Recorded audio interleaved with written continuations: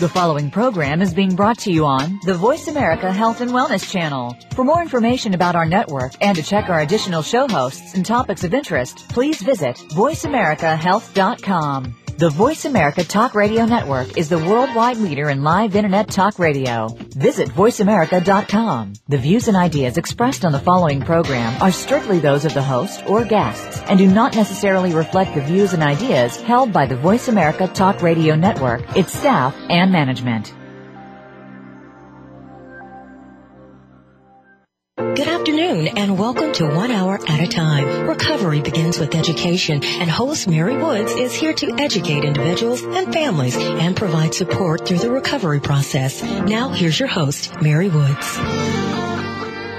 Welcome everyone to today's show. My name is Mary Woods. I'm the host of today's show, and I'm also the CEO of Westbridge. At Westbridge, we're very happy to bring you our show today, which is called Goodbye Ed, Hello Me.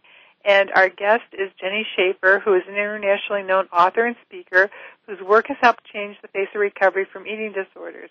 She has appeared on shows like Dr. Phil and Entertainment Tonight. She has publications ranging from Cosmopolitan to the Washington Post, and she has talked before live audiences of men and women who are seeking real solutions to their eating disorders. And Jenni quotes by saying that I want people who struggle with eating disorders to know it is possible to move from being in recovery to being fully recovered. She says, I want them to get on into life and follow their dreams and not be stuck or defined by an eating disorder. Welcome, Jenni, to our show. Hi, thanks so much for having me. And I will just go on by saying that the title of your new book is Goodbye Ed, Hello Me, but you did write a book prior to this one, and that was called? That was called Life Without Ed. Like without Ed. People might not know out there, but ED is actually an acronym for eating disorder, ED. And how did you end up getting involved with ED? That's such a good question. I actually started hearing Ed's voice at the very young age of 4. I actually remember being in dance class at 4 years old and remember already at that age comparing myself to the other girls in the room and thinking that I wasn't good enough, thinking that I was bigger than them.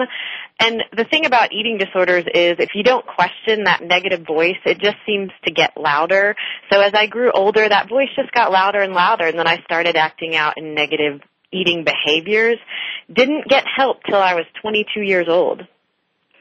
Can you share with us a little bit why you personified your eating disorder in kind of a human form?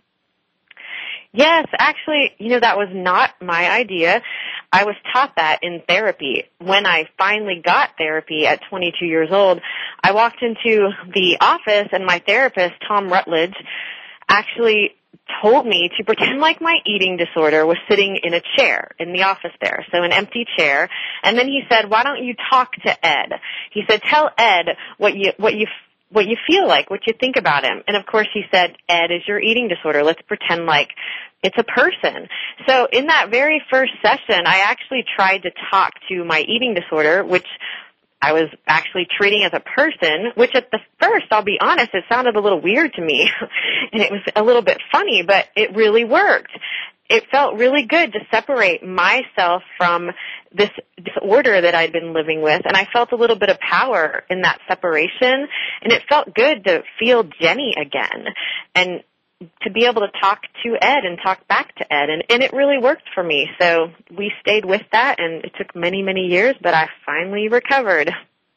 And what's really important about that whole concept is that you were able to differentiate yourself from the eating disorders, when so often in treatment, people kind of take on the persona of their diagnosis as opposed to their own self.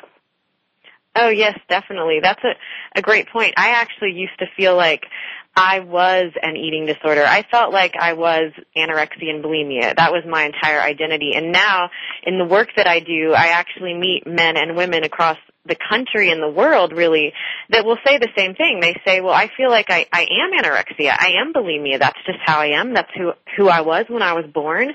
And that's why this technique was really helpful to me, because I could separate, and I started to see that I'm not an illness. I might struggle with an eating disorder, but it is not me, and I can fully recover from it. And when you say you're not an illness, how do you exactly recover from an eating disorder? Because when I think about treating brain diseases and other types of disorders, people can live without alcohol, people can live without cocaine, but I've often thought, eating disorders seem to me to be very hard to treat because you just can't shut the door on food, like you can alcohol, cocaine, heroin, pot. Yeah, you make a great point, and one that I actually talk a lot about, and you're exactly right. I could not just give food up as much as I would have liked to at times, actually. Like people with alcoholism can quit drinking, but obviously I couldn't do that with food, and I had to learn to find a balance with what I was essentially addicted to.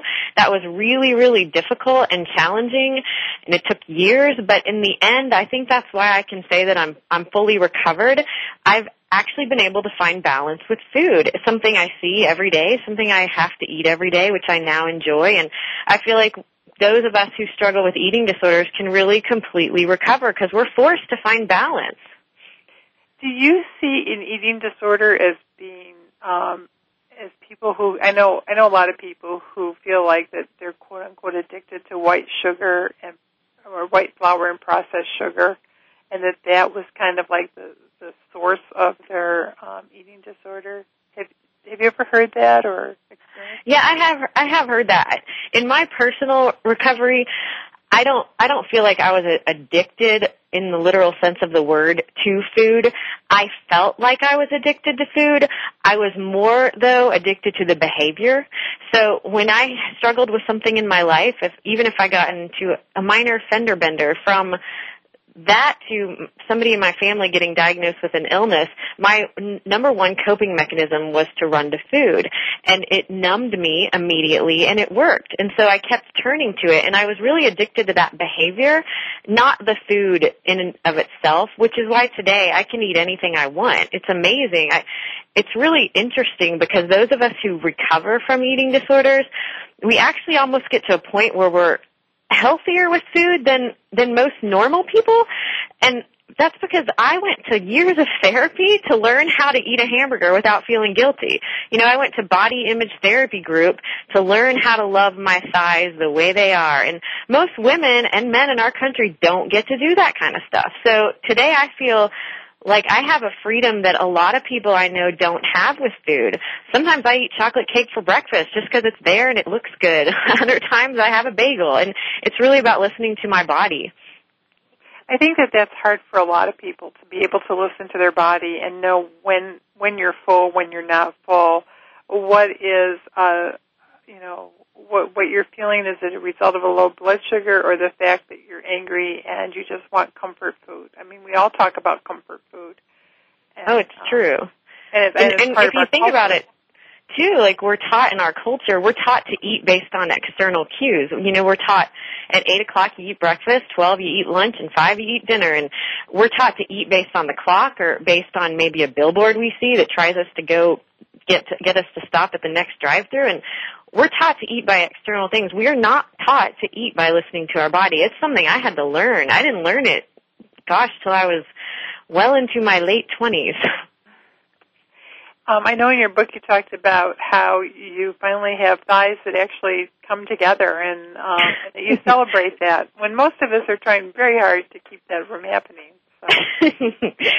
Yeah, there is a chapter in my book that talks about it's actually called A Thigh of Relief, I believe, that chapter, and it does talk about how I used to measure my self-worth by so many strange behaviors with my body, the scale, and things like that. And one of them was by looking in the mirror and seeing if my thighs touched at the top. And if they did not touch, I felt like I was a good person and that I could go on that day and be happy. But if they touched, then I felt like I wasn't a good person, that I was overweight. And the truth is, I'm a healthy weight today, and my thighs do touch at the top, and I don't care. It's amazing. I think my body's beautiful. It's not perfect. You're not going to see me on the cover of a swimsuit magazine or anything, but I'll tell you what, my body can do a lot of great things, and I love it.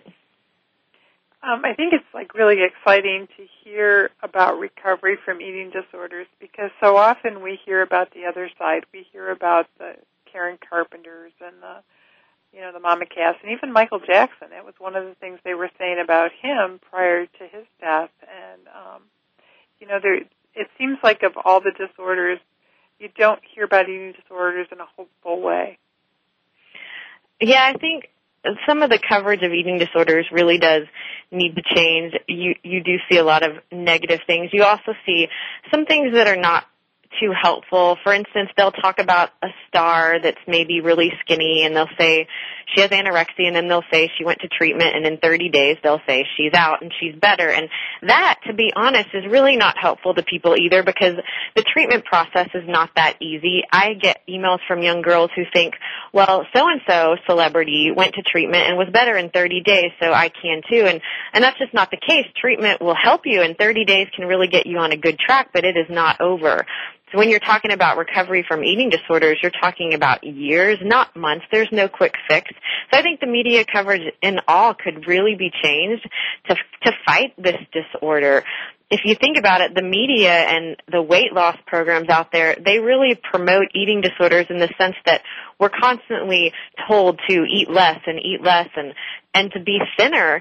And so those of us who struggle with eating disorders, we often get complimented and receive pats on the back for these negative behaviors we have. When I was really thin and very unhealthy, I constantly received comments from people, you look great, how are you doing it?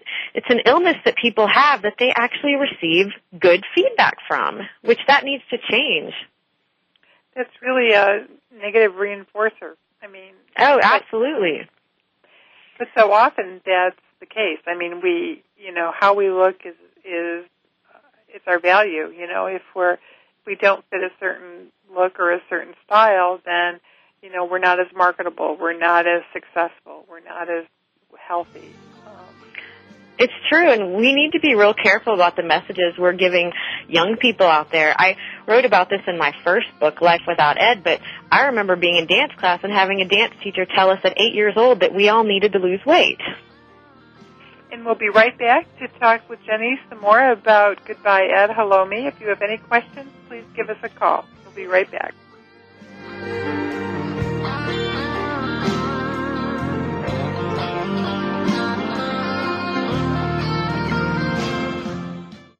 You're listening to Voice America Health and Wellness. Westbridge Community Services. Westbridge is a nonprofit organization dedicated to supporting the recovery of families and individuals who experience co-occurring mental illness and substance use disorders. Westbridge provides integrated dual diagnosis treatment for adult men and women using evidence-based practices. Visit our site today at westbridge.org and discover that doing what works in helping individuals and families gain recovery from dual disorders is important to the staff at Westbridge Community Services. Westbridge utilizes current evidence-based practices, consensus practices, and old-fashioned common sense to provide treatment to individuals and families that experience co-occurring mental illness and substance use disorders. That's westbridge.org, family-centered recovery for co-occurring mental illness and substance abuse disorders. Dad, can I ask you something? Sure, what's up? There's this girl I kind of like. Well, if there's one thing I know, it's women. Really? Well, they didn't call me Velvet for nothing. I don't get it. Smooth. I was smooth. Oh. Anyway, it's easy. You just got to impress her. Show her how strong you are. Okay, but how? Just, pick up a lot of heavy things around her. Like what? Desks, chairs, people. Grunt, if you have to. Grunt? Yeah, be like, ugh! Try it. Ugh. Ugh! See, there you go. And you should dress up. Start wearing a shirt and tie. I look like a dork. No, you'll look successful. Okay. And finally, you can start using my cologne. The ladies love it, so don't be shy. Splash it on. Thanks, Dad. You don't have to be perfect to be a perfect parent. When you adopt a child from foster care, just being there makes all the difference. To find out how you can adopt, please visit our website at adoptuskids.org or call 1-888-200-4005. A public service announcement brought to you by Adopt U.S. Kids, the U.S. Department of Health and Human Services, and the Ad Council. Janine Marks, a 12-year-old, was fairly normal. She spent a lot of time online. One day, she met a new friend. The new friend had the same problems at home. They liked the same bands. They worried about the same subjects in school. They promised to keep each other's secrets. They wished they went to the same junior high. The new friend had good news. He said he was going to be in Janine's area one Saturday. He thought it would be amazing if they could just hang out, go to the mall. Janine agreed. The new friend didn't want parents messing this up. Janine showed up alone. So did her new friend, who wasn't in junior high, wasn't nice, and wasn't a 14-year-old boy. Every day, children are sexually solicited online. Help delete online predators. Call 1-800-THE-LOST or visit cybertipline.com to learn how to protect your kids' online life. A message from the National Center for Missing and Exploited Children and the Ad Council. A fresh look at today's health. Voice America Health and Wellness. You're listening to 1 Hour at a Time with host Mary Woods. If you have a question for Mary or her guest, call now. The listener lines are open. The toll-free number is 1-866-472-5792. That number again is 1-866-472-5792. Now, let's get back to Mary and 1 Hour at a Time. Welcome back, everyone.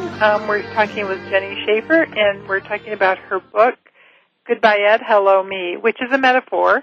And throughout the metaphor, you're using this as a relationship, as courting, as divorce. And maybe you could just share with our listeners why you chose the metaphor and a little bit more about the whole concept.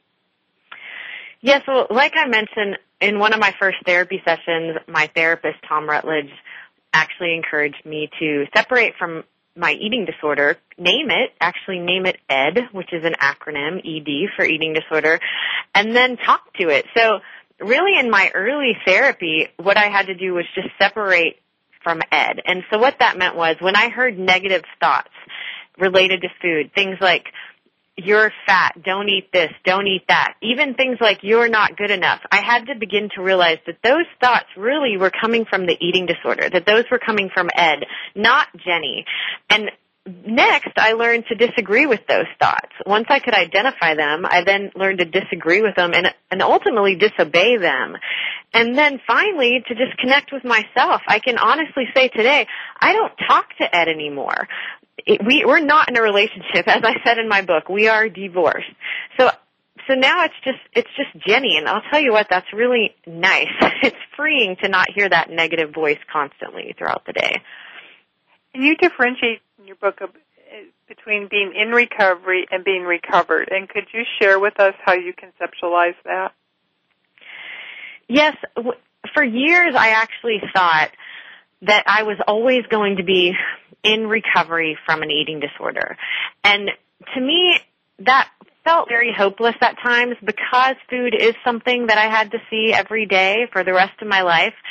I felt almost like it was something that was going to haunt me forever, that maybe I could find freedom on some level, but not true freedom.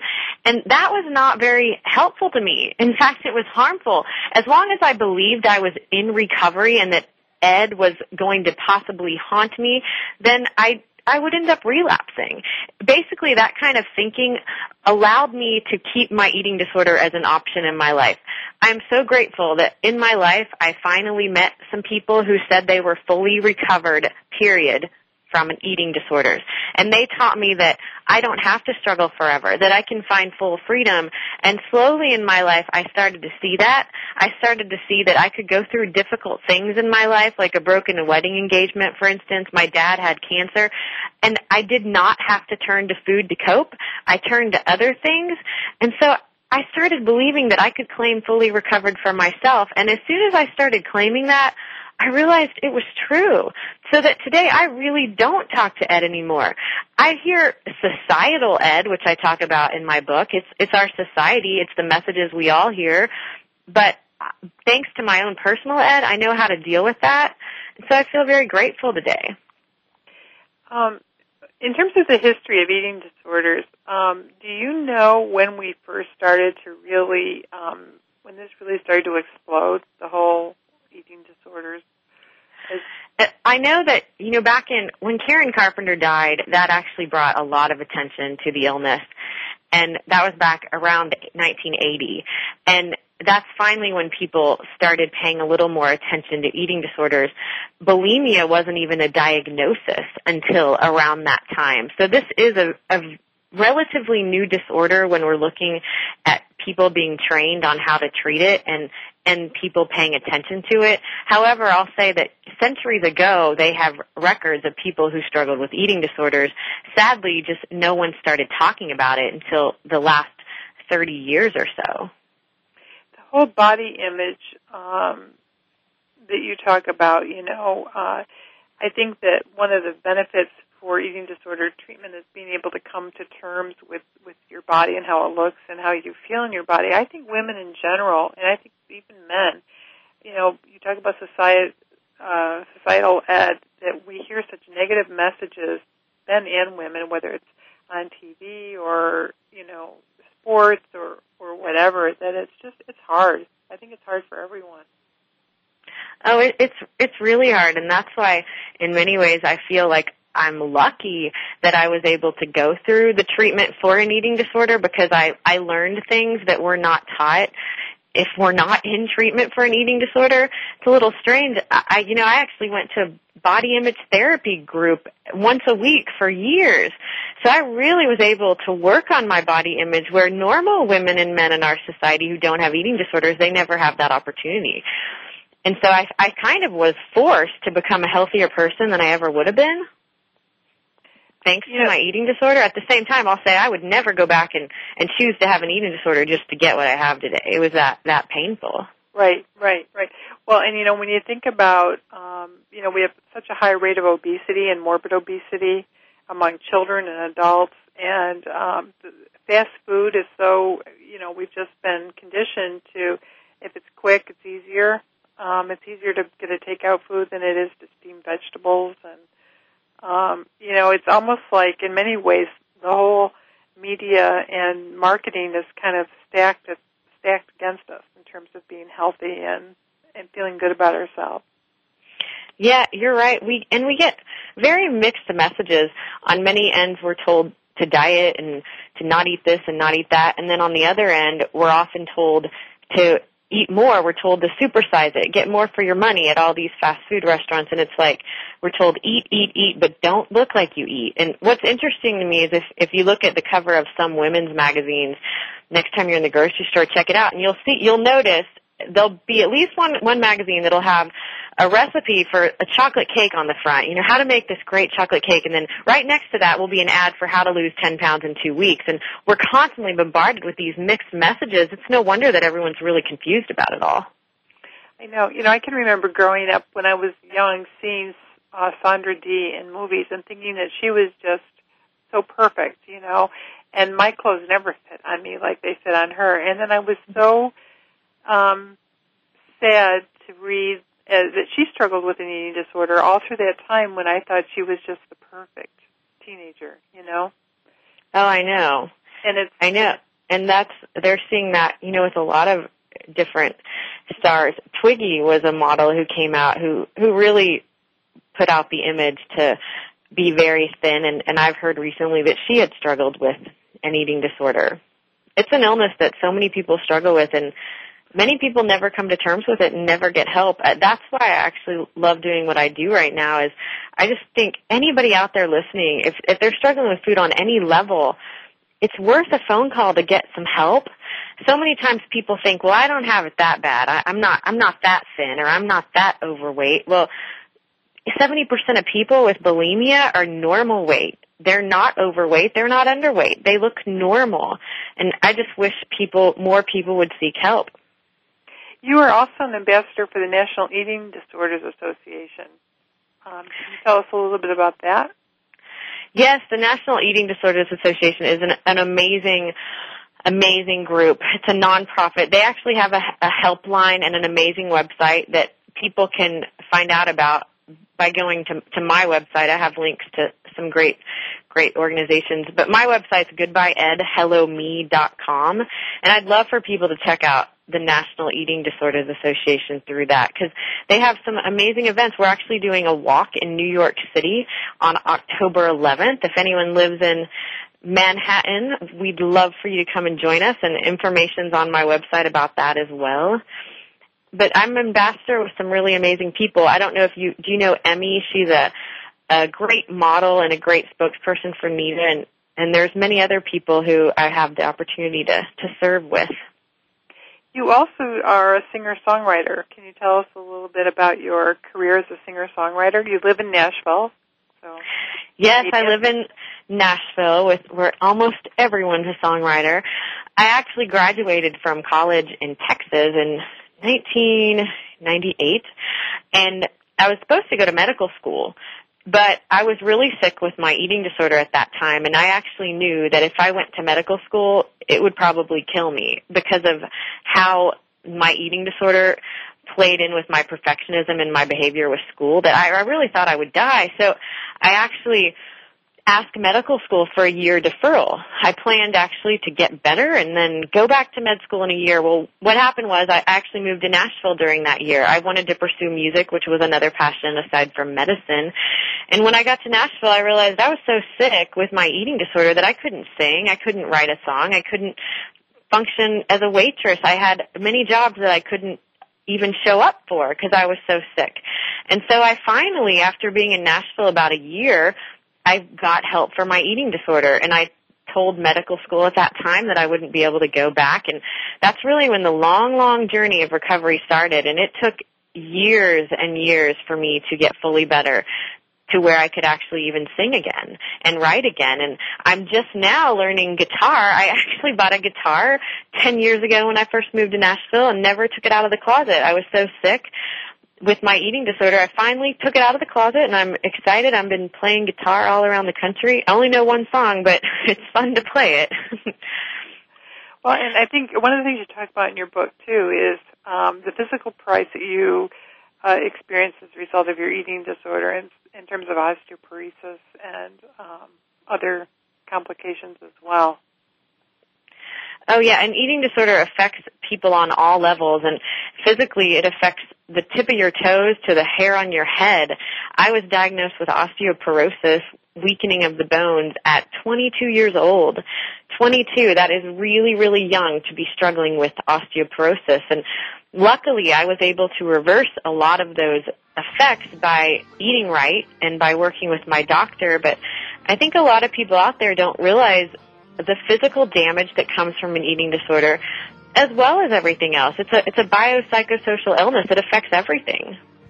And we'll be back to hear, we'll start our next segment with Jenni's song, It's Okay to Be Happy, and we'll be right back.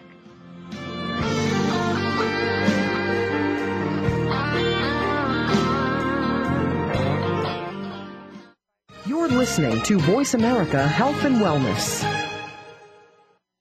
Westbridge Community Services. Westbridge is a nonprofit organization dedicated to supporting the recovery of families and individuals who experience co-occurring mental illness and substance use disorders. Westbridge provides integrated dual diagnosis treatment for adult men and women using evidence-based practices. Visit our site today at westbridge.org and discover that doing what works in helping individuals and families gain recovery from dual disorders is important to the staff at Westbridge Community Services. Westbridge utilizes current evidence-based practices, consensus practices, and old-fashioned common sense to provide treatment to individuals and families that experience co-occurring mental illness and substance use disorders. That's westbridge.org, family-centered recovery for co-occurring mental illness and substance abuse disorders.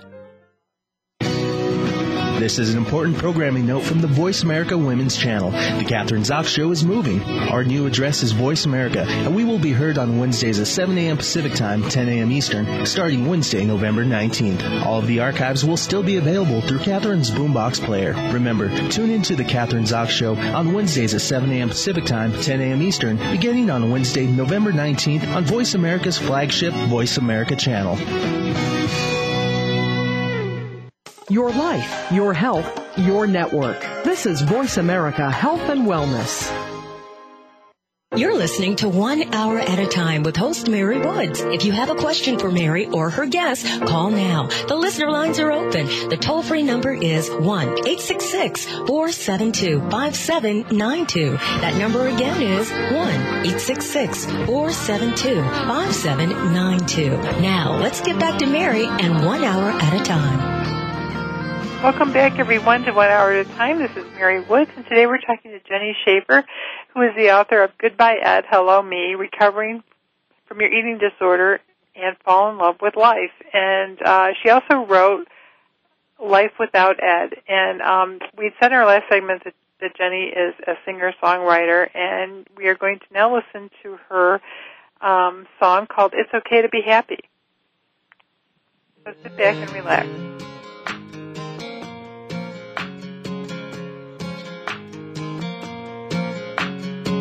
When I lose 10 pounds and then lose 5 more. When I'm finally size 6, better yet size 4. When I grow my hair to where it should be. When I look in the mirror and like what I see. Maybe then I'll be happy.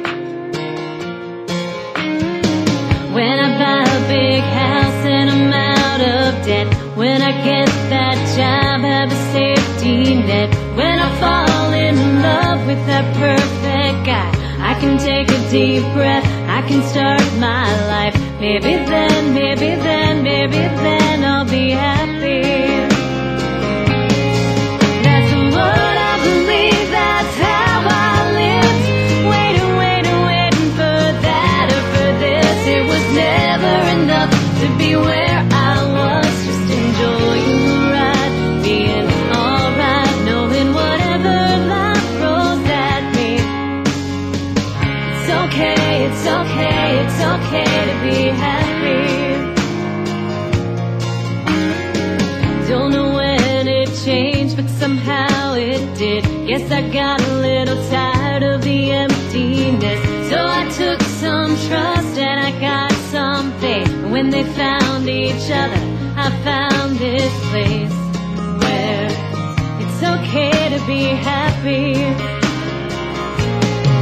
Now that's what I believe, that's how I live. I ain't waiting for that or for this. It was never enough to be where I was. Just enjoying the ride, being alright, knowing whatever life throws at me. It's okay to be happy. Instead of waiting for the sky to fall, it's okay to be laughing at the craziness of it all. Now that's what I believe, that's how I live. I ain't waiting for that or for this. I'm just doing my best in this beautiful mess. Just enjoying the ride, being alright, knowing whatever life throws at me. I'll take whatever life throws at me. It's okay to be happy. It's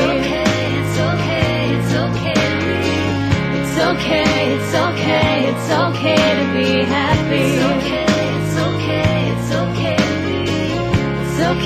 It's okay to be happy.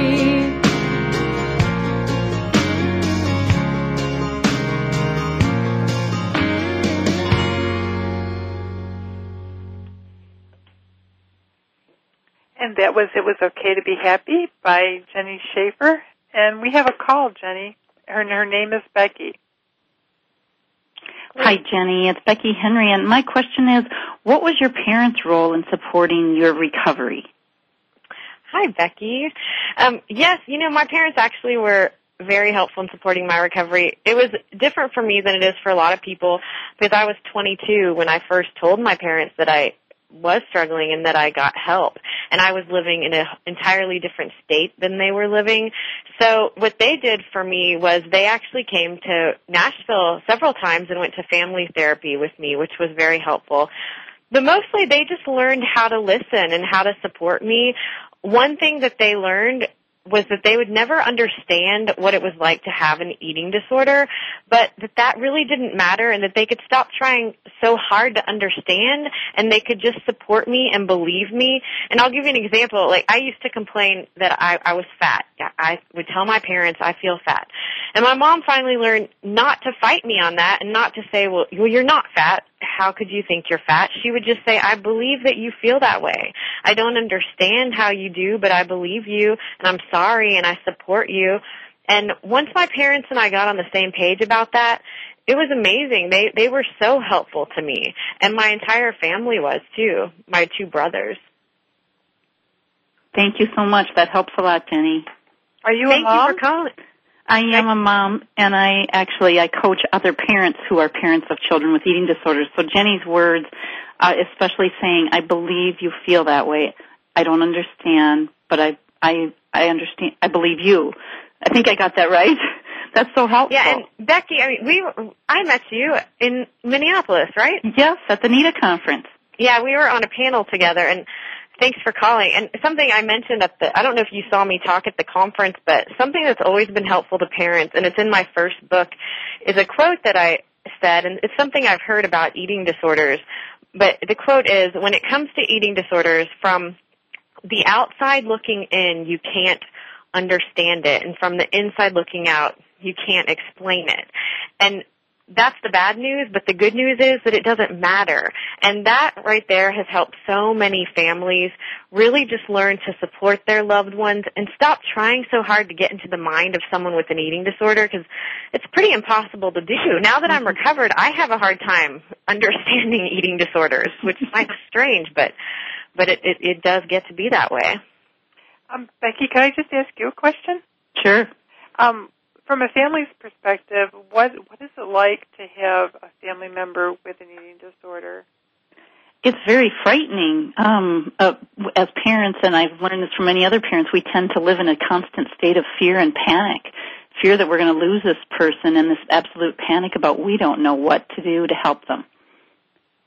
So it's really, really frightening, and I think Jenny's words are so important to learn how that you don't have to really understand it is so essential, because that lets go of some of that panic piece. Like, okay, I don't have to know how to fix this. And then learning to accept that this is something your loved one is dealing with, and that they will somehow get better on their own terms. And Becky, don't you think it's different too, where depending on the age of the person struggling, because I know if I were 12 or 15 when I first told my parents, my recovery would have looked a lot differently. They would have had to be involved in many more ways, because I would be at their house, living, eating with them. It makes a big difference. Huge difference, and parents go through those transitions. If your child gets sick when they're maybe, like you said, 12 or 13, and you're dealing with it day in and day out, like, okay, well, how do we buy the groceries? How do we put the food on the table? Who makes the doctor appointments? How much are the parents involved?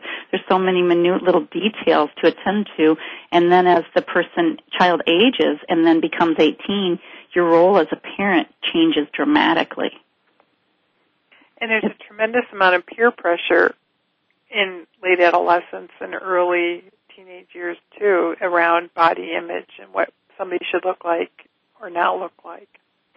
Yes, and then parents have to deal with that and what to say, and I think people like Jenny have really given me some words. I don't know, I didn't catch the beginning of the show, and I don't know if you talked about Kitty Weston, but she had such wonderful words that she used with her daughter when family members or friends would make comments about her daughter's body, which can be so challenging for the person fighting the eating disorder. And to just take the daughter aside and say, I know that whoever that was, Aunt Edna, didn't mean to say that, didn't mean any ill will. Tell me what you heard and tell me what the eating disorder heard. And then kind of deprogramming it and going, because if Aunt Edna came in and said, oh, wow, you look great, you look like you've gained some weight, or maybe you've lost some weight, or whatever, your body looks so nice, she might hear, oh, my gosh, I look fat and disgusting. Or the eating disorder might hear that, right, Jenny?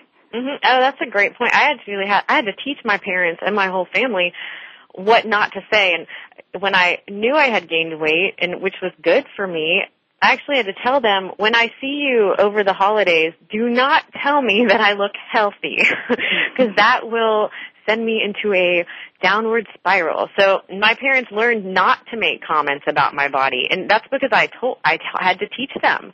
Otherwise, they might have said, you look healthy, you look great. Well, you look healthy is often something horrible to tell someone in recovery from an eating disorder. I will say that changes. Today, I love it when people tell me I look healthy. Today, it's a compliment, but 10 years ago, that would have sent me into a relapse, probably. And as a parent, we learned to not make those comments, but then when other family and friends show up and they say those things, I just go, what do I do?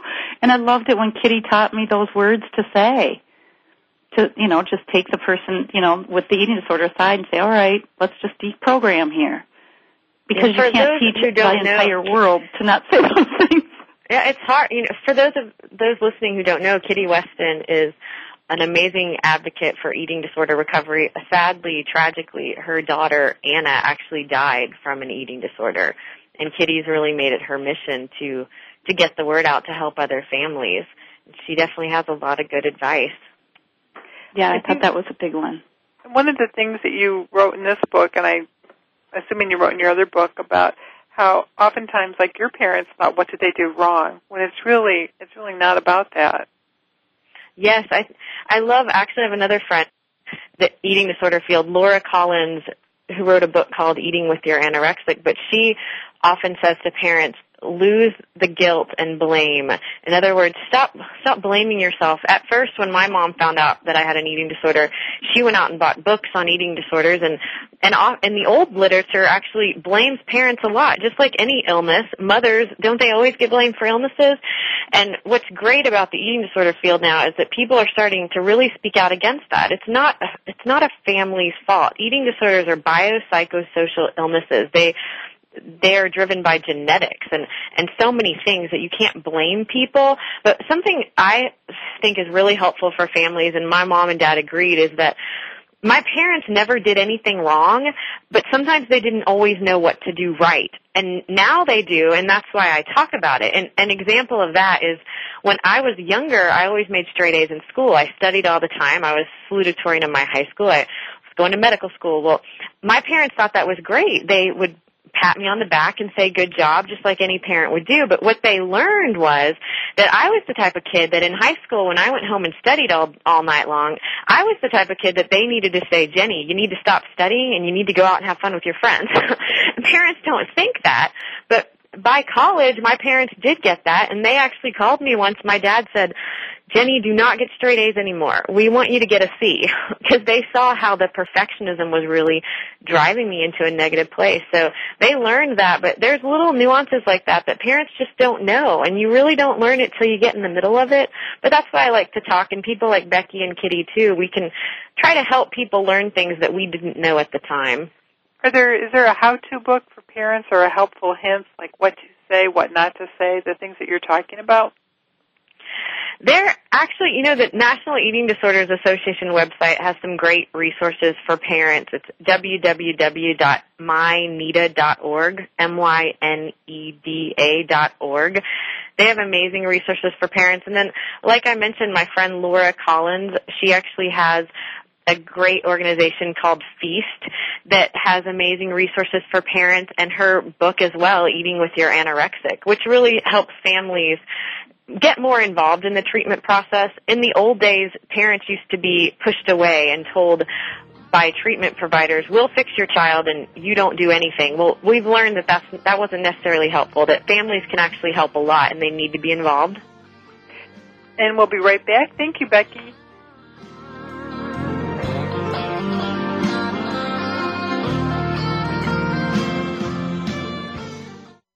A fresh look at today's health. Voice America Health and Wellness.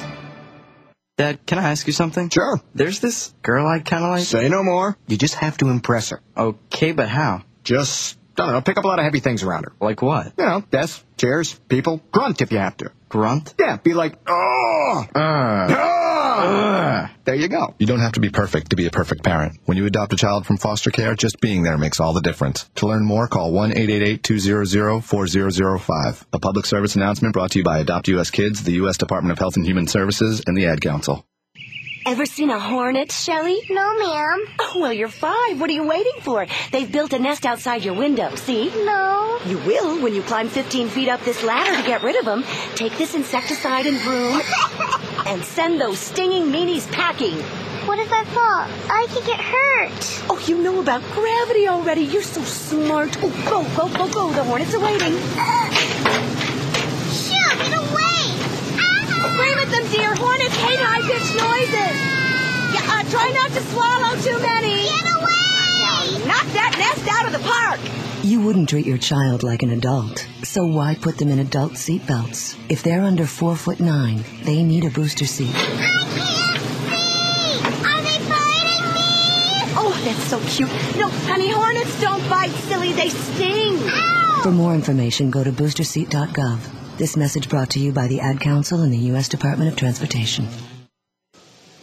When I found out my jeans were made using child labor in sweatshops, I wrote a letter to the company saying, reconsider your labor practices.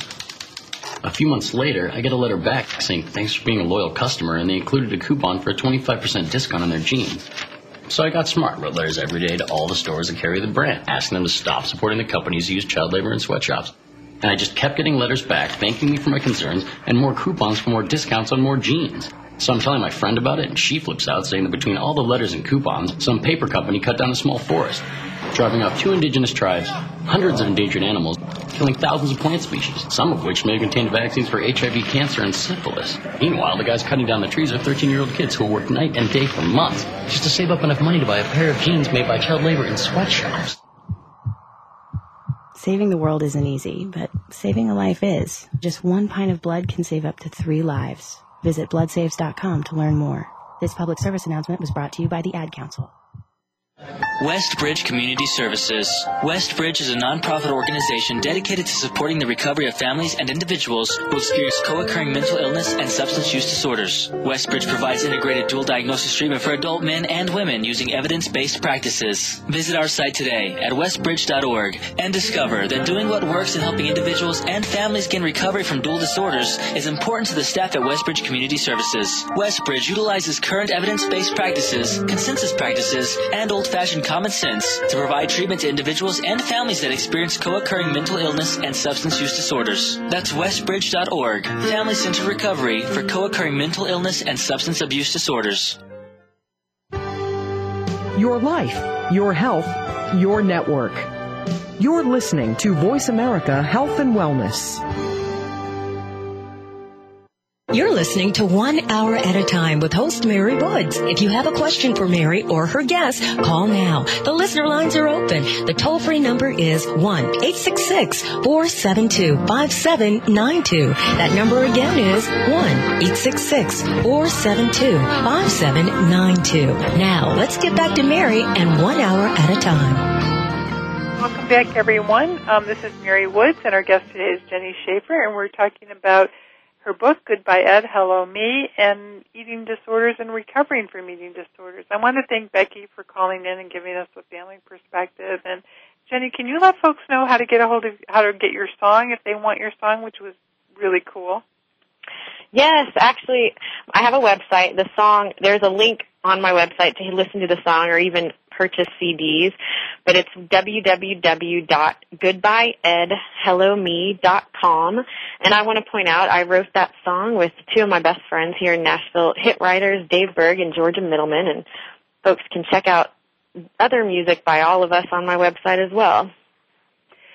And you had mentioned to me during the break that you've got a number of speaking engagements, including Yale and Harvard. Can you let us know where you're going to be if people want to hear you?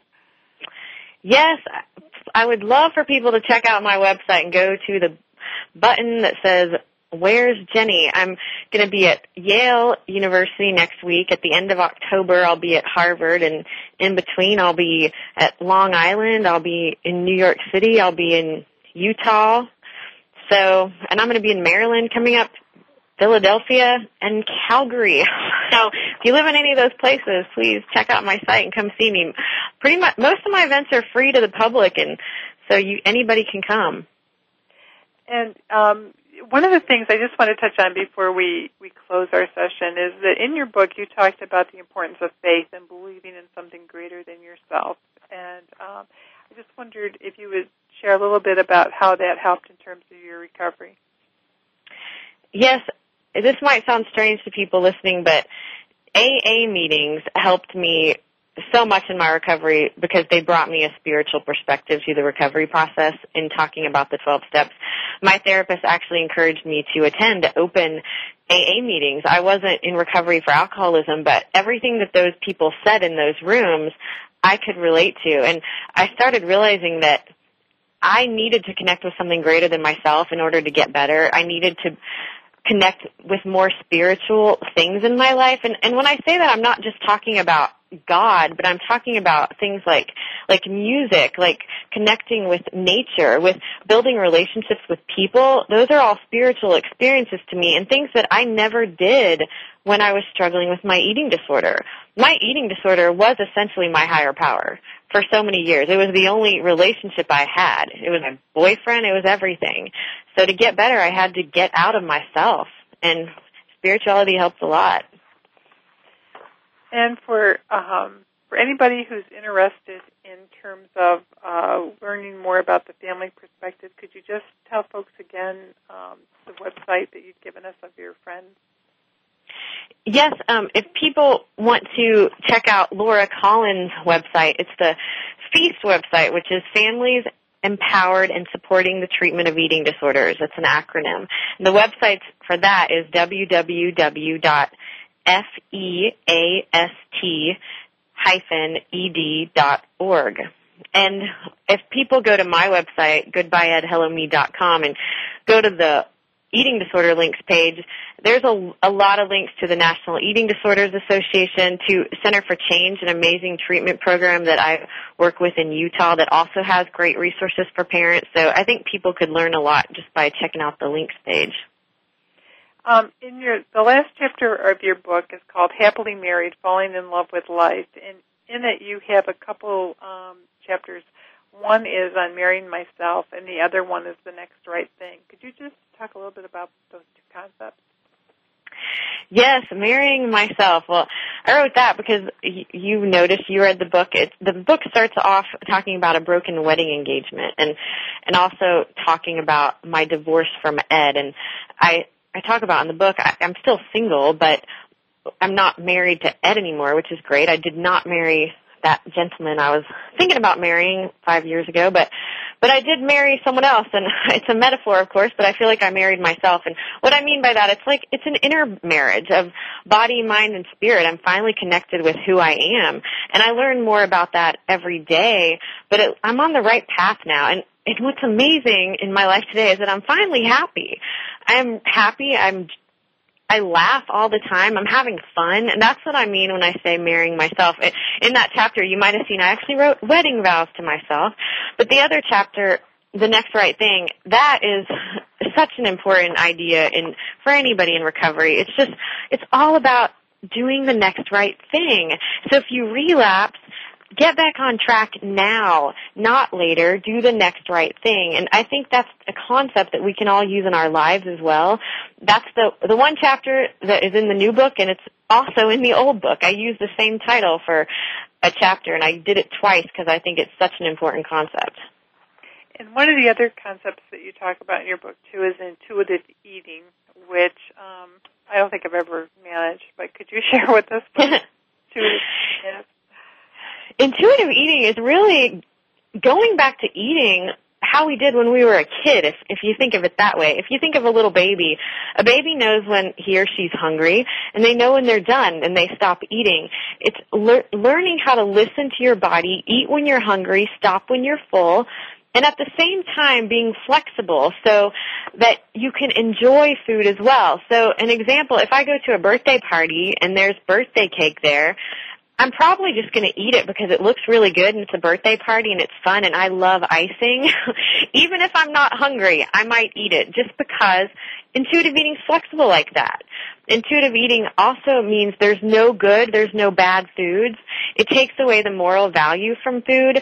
So now I don't divide food anymore. I don't look at a menu and think, oh, well, that's bad for me or that's good for me. I just order what my body feels like. So many people in our society demonize food. I mean, think about when you go out to eat with your friends, how many times they'll say, well, I've been really good today, so now I'm going to be bad and I'm going to order the cheesecake. Well, ordering cheesecake does not make you a bad person. Stealing the cheesecake would be bad. So that's kind of a little brief overview on intuitive eating.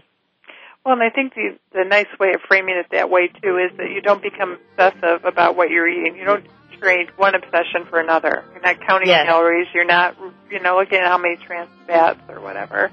Jenny, Exactly. It's been delightful having you for this hour, and I want to wish you continued success and good luck, because your message is very strong and it's so important.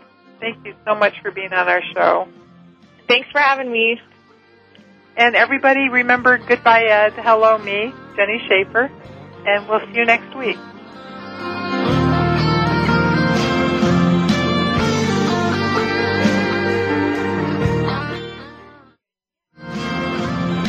We appreciate you joining us today for 1 hour at a time. Successful recovery from a substance abuse problem or mental illness depends on education and support of loved ones. Thank you for being that support system. Be sure to tune in next week for another hour of education and compassion. 1 hour at a time. We'll see you next week. Thanks again for listening to the preceding program, brought to you on the Voice America Health and Wellness Channel. For more information about our network and to check out additional show hosts and topics of interest, please visit voiceamericahealth.com. The Voice America Talk Radio Network is the worldwide leader in live Internet talk radio. Visit voiceamerica.com. The views and ideas expressed on the preceding program are strictly those of the host or guests and do not necessarily reflect the views and ideas held by the Voice America Talk Radio Network, its staff, and management.